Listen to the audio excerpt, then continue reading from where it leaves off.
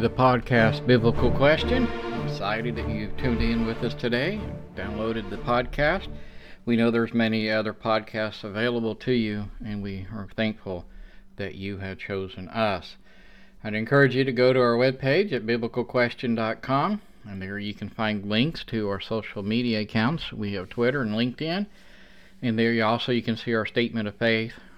Submit your prayer request or biblical questions. And we do have a couple that have came in again, and we're working on answers for those, and we'll make them available here soon. I would like to do a little scripture reading here before we begin. The thrust today will actually come out of Jude. That's the letter right before the book of Revelation. But first I want to read Galatians chapter 1, verses 6 through 10. Here's the Apostle Paul writing to the church in Galatia. I'm amazed that you're so quickly deserting him who called you by the grace of Christ for a different gospel, which is really not another, only that there are some of you that are disturbing you and want to distort the gospel of Christ.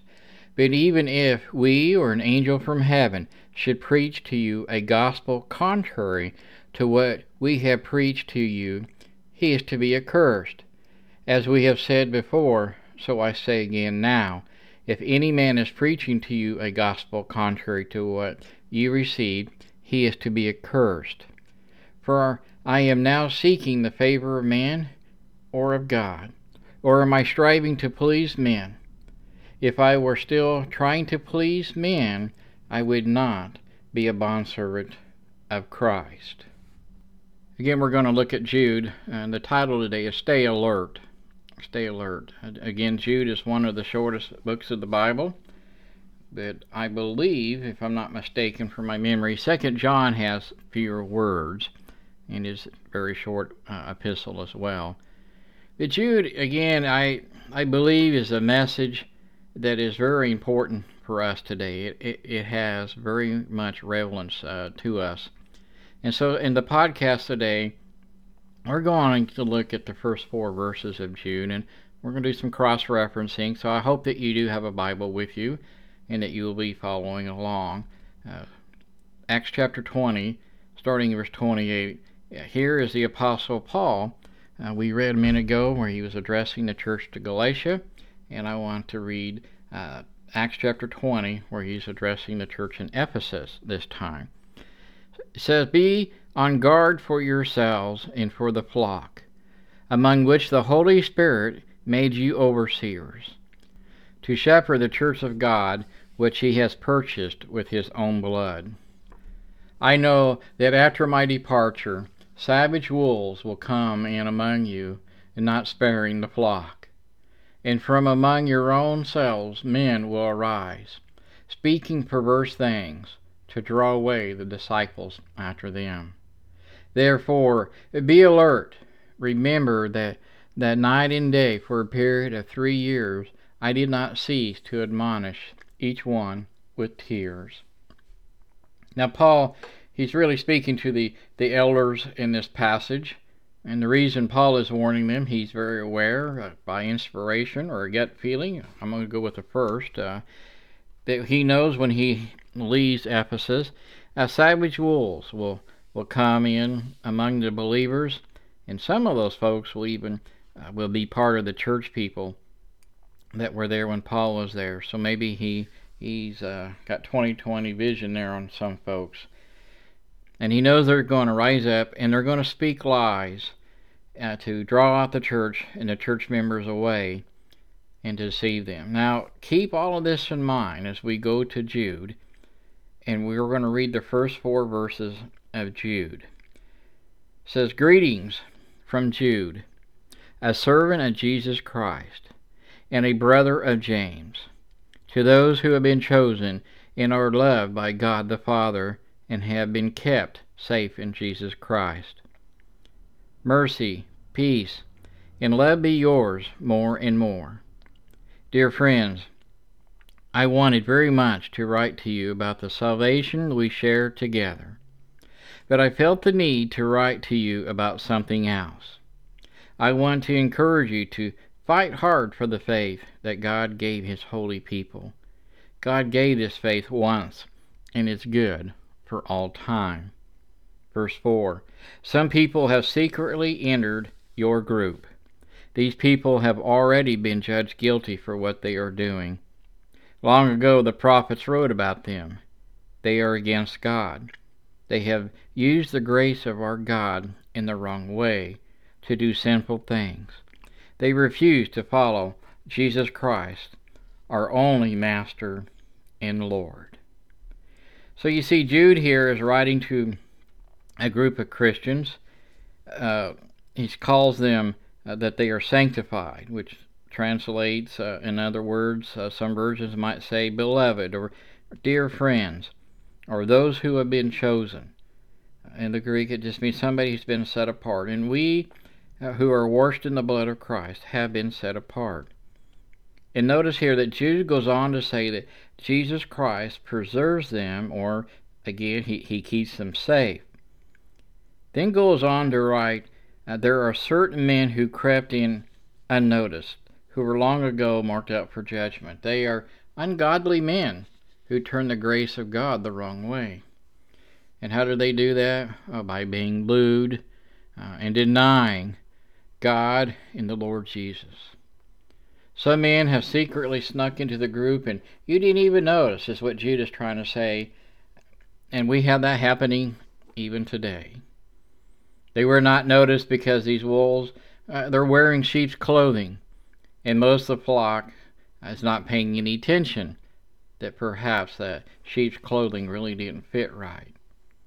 So what is Jude really trying to say here is, stay alert. He is saying you have an enemy out there, and the evil one is seeking whomever he can, so he may devour him.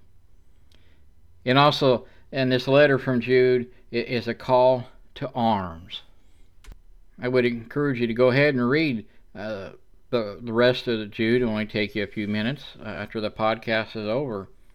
But as you read through this 25 verses, you will see that Jude uses some really strong language. It is harsh, it is severe, and it is not politically correct. This is a straight talk, black and white, to the point, no long way around the barn. Just the facts, ma'am. And maybe that's why we need to hear a few sermons on this book. I really don't know if I've actually heard sermons from Jude in a long, long time, if at all. I know we did a Bible study years ago in a congregation in the book of Jude, and it took us almost really 6 months to get through 25 verses, and that's because the group really tore it apart, and we did word studies, and we did a lot of cross-referencing, and we started making applications to us today. Jude, for some reason, it just kind of skipped over. Everybody wants to go right into the book of Revelation. And I understand the book of Revelation is part of God's Word, but it's not the only book. But what Jude is saying here is for Christians to get up, get off the couch, get off the floor, whatever, get going, get moving, and go about the Heavenly Father's business. Go and fight the good fight of faith. Wake up. And Jude is saying the same thing that Paul said to the Ephesians church. In Ephesians chapter 5, verse 14, he writes, for this reason, it says, awake, sleeper, and arise from the dead, and Christ will shine on you. But why is Jude using such strong language? Well, because he's talking about life and death here. And he's not talking about the physical life and death. He's talking spiritual life and death. In church, folks out there, listeners, there's not a single person in the world that's been promised tomorrow. Anyone else walking around the world, they haven't been promised. We don't know when our last day will be. We really don't know. Christ could appear at any moment. We don't know. But we need to be living our life as though we truly believe Christ will be here at any moment, or that we will die at any moment and meet him. Let's say that you go to the doctor and he runs a bunch of tests. And a few weeks later, you go back to the doctor to get the test results. And in that meeting, he says, "Oh, you're just fine. See you later." But then in a few months, you find out that you're dying. You're in a hospital bed. And you ask the doctor, "Hey, what's going on?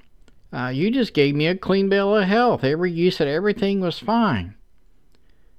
Then the doctor tells you, well, he knew that you were very ill and did not think that you could handle it. So he chose not to tell you anything. Now, I don't know about the countries all around the world. I do know in America, that doctor would probably lose his license. He probably would be sued. And who would ever want to go to that type of a doctor? That perhaps he could have treated you and helped you and helped you prepare or made you feel better. Or maybe he could have cured you. I don't know. But that's not a good thing.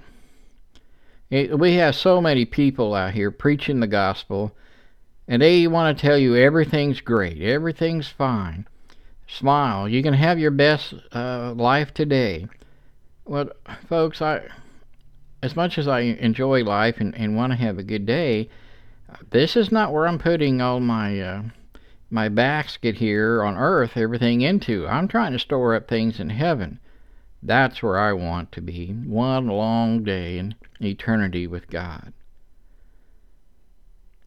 And the church really is this is not a good doctor, again, and I've said it before, he would lose his license to practice medicine. He probably wouldn't even be able to go to another state and get a license if they did any kind of background. Again, in the same way, the preacher's job is to tell you that spiritually speaking, sin makes you ill and it can kill your soul. To preach sermons like everybody goes to heaven, it doesn't matter what you did or didn't do, and that hell is an empty place and does not even exist. They're telling their congregations that everything is good. Life's a box of chocolates. Everything just wonderful. That you don't have to worry. And so they preach these feel-good sermons and they tickle people's ears. And we all like that, including me. Well, I want to feel good. I have a long week at work or whatever, a lot of stress. And the last thing sometimes people want to hear at church is, you could be going to hell. When they think they've been in hell all week at work or at school. And so, but they're not doing big favors to people. There seems to be a lack of serious theology in our congregations and from our pulpits. There's a lack of serious expository preaching, meaning a verse by verse in the context of preaching from that book. And that results after a period of time, there are serious problems for a church who does not do this. I know I was in a congregation, we were studying the book of Proverbs, and we started off, and I told them we'd probably be in that book on the study for close to a year, and everybody said that was fine, they were excited about it. Well, within a few months, they were bored with it and really didn't want it, and there was a lot of troubles in that class. But, this is why the church is struggling. They don't want to sit down and digest every word that God has written down for us.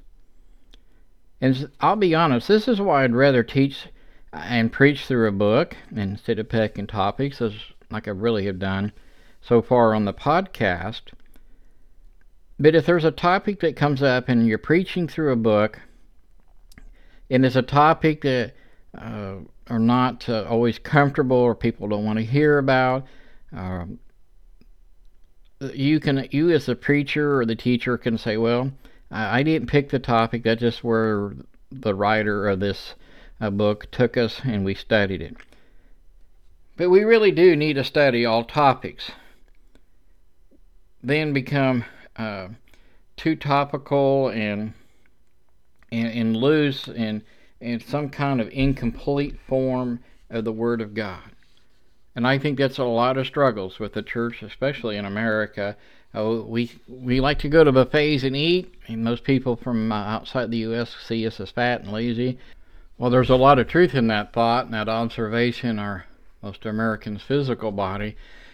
There's also a spiritual aspect, too, that we can get fat and lazy and have this buffet. We just pick the topics that we want to hear and what we want to feel good.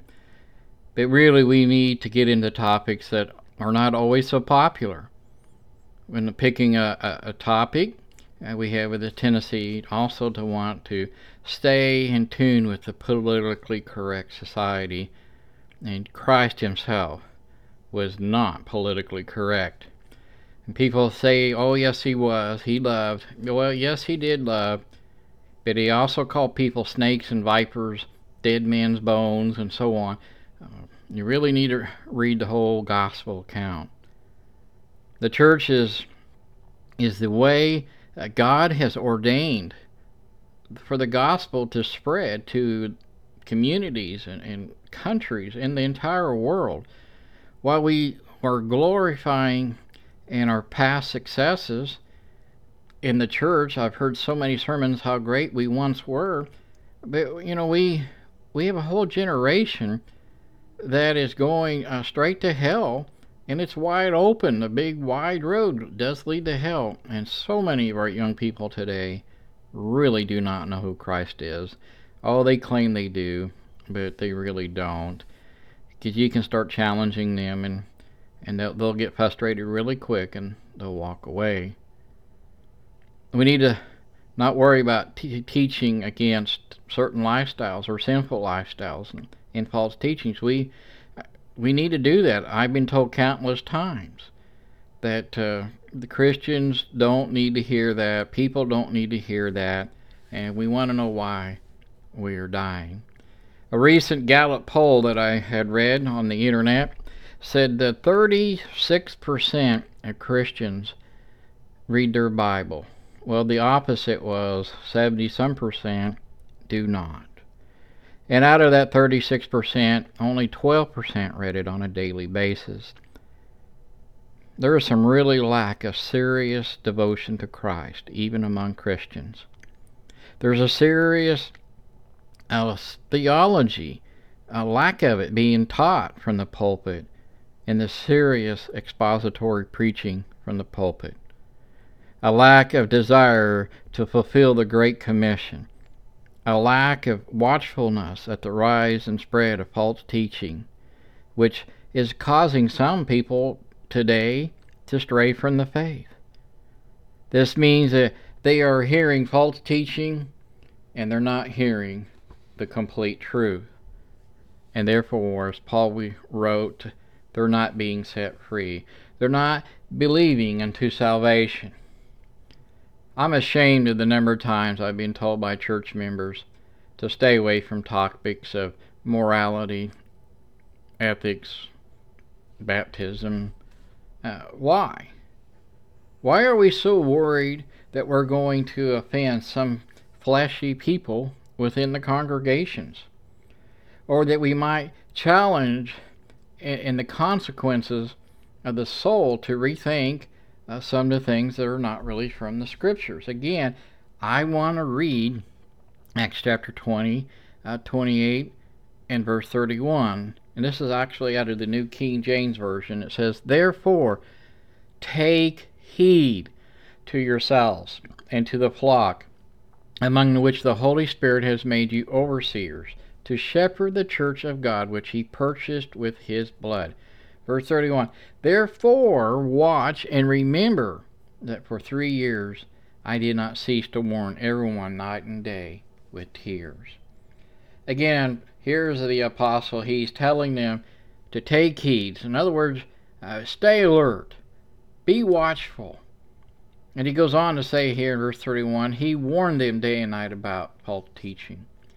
Now, I don't know, but I'm thinking here that if I preached on the same subject for 3 years in the local congregation, I probably would get somebody's right foot and they would kick me right out of the fellowship and right out of the door. But Paul warned them day and night, day after day, week after week, for 3 years to be aware of false teaching. Well, back to the text in Jude. And Jude is not saying to his readers that when you go out to tell the gospel, you will encounter evil at every turn, but that's possible. But what he's really saying is, watch out for false teachers, those who do not believe in the deity of Christ. There's many people who claim to be Christian that believe that Jesus was created and that he was the brother of Satan and so on. Folks, I can't find that in my Bible, but what I can find is that Christ is God. He forgave sins. He raised the dead. He claimed to be God in his I am statements in the Gospel of John. And we have people teaching in so-called Christian circles that Jesus never declared his messiahship to the Jewish people. That's false. Plain and simple. I don't know. Apparently they've never read the Gospel according to John. And they've never read the trial of Jesus when Jesus claims to be the Messiah. He comes right out and says, I am the Son of God. And that's why they call him, that he's doing blasphemy. They could not stand that. And so we need to have that same idea that we can't stand false teaching. It doesn't mean that you have a spit line and you turn red-faced or want to get in fist fights. But you need to stand bold for the Word of God, and people should know where you stand on this. I mean, here's Jude again. He's talking about double agents, people who have snuck into the church. The problem is a few of them do not know what they really are doing. They don't know that they are preaching and teaching lies and false doctrine. They're simply just repeating probably something they've heard somewhere else, and they're trying to make it stick in the church in this day and time. So, do you and I really know the truth? I hope so. I pray every day that God would always allow me to know the truth and teach the truth, and I would not be subject to false teaching, that I could expose it. We need to care and love people like God does. We need to know the truth because the truth is God. There's no darkness in him. There's no deceit in him. So now these false teachers that Jude is referring to, again, probably were Gnostics, and that's a whole topic in itself. But shortly here, the Gnostics were a group of people who believed that you could only know God by getting special knowledge. Again, in our day and time, you can go to YouTube and you can look it up. There's a female preacher. She's on TV a lot. And she's sitting there telling her audience that God has given her a special spirit. And you cannot follow her in the Bible, what she is preaching or teaching. And she goes on to say the only way that you can understand her is by asking God to give you the same spirit. Listeners, this is dangerous. And if you're following those type of teachings, I would advise you with all my love, I can tell you, stop. Stop it. In other words, she is saying there's an elite group of people, and when they got onto a certain level of knowledge, that God will only reveal himself to them. The Gnostics in the day of Jude, they believed that using the grace of Christ was a license to live however they wanted. And that's so far from the truth. And this is what Jude is referring to back in verse 4 when he said, they turned the grace of God into lewdness. The Gnostics also denied that Jesus was God, and they denied his resurrection was physical. And then in verse 4 says they denied God in the Lord Jesus Christ. And we have people who claim and wear this title Christian who would say the same things today. God loves me, I love him, and I can do whatever I want. I can have the lifestyle that I want. I can have same-sex marriages. It's none of your business because God created me. We have somebody running for office right now. Wow. That's all I can say is wow. Apparently people really believe that, haven't read their Bible. Now I have said all of that to give you an idea of where Jude is coming from and how it applies to us today. Now I want to look again at the letter itself. We know that Jude wrote it, but how many of you really know who Jude was?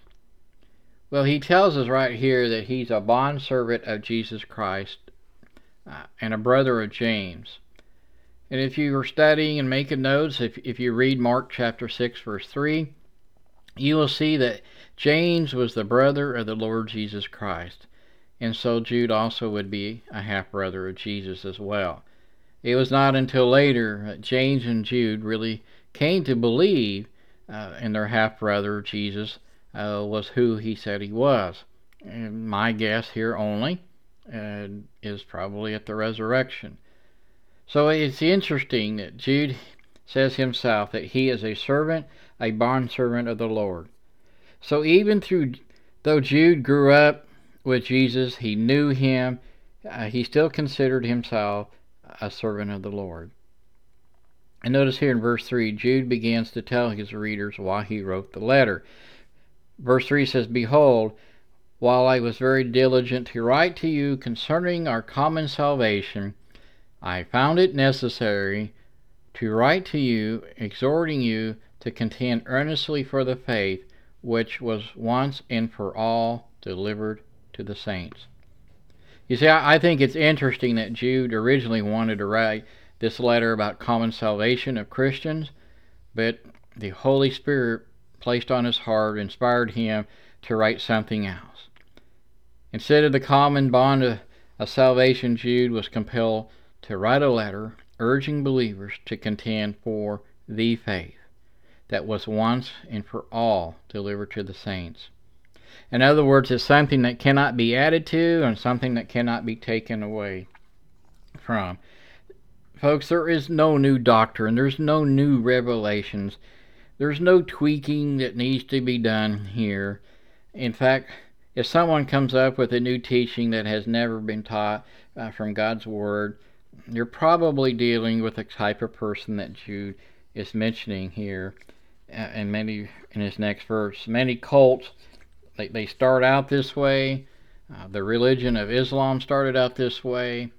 Mormonism, Jehovah's Witnesses, and so on. They don't believe in the deity of Christ.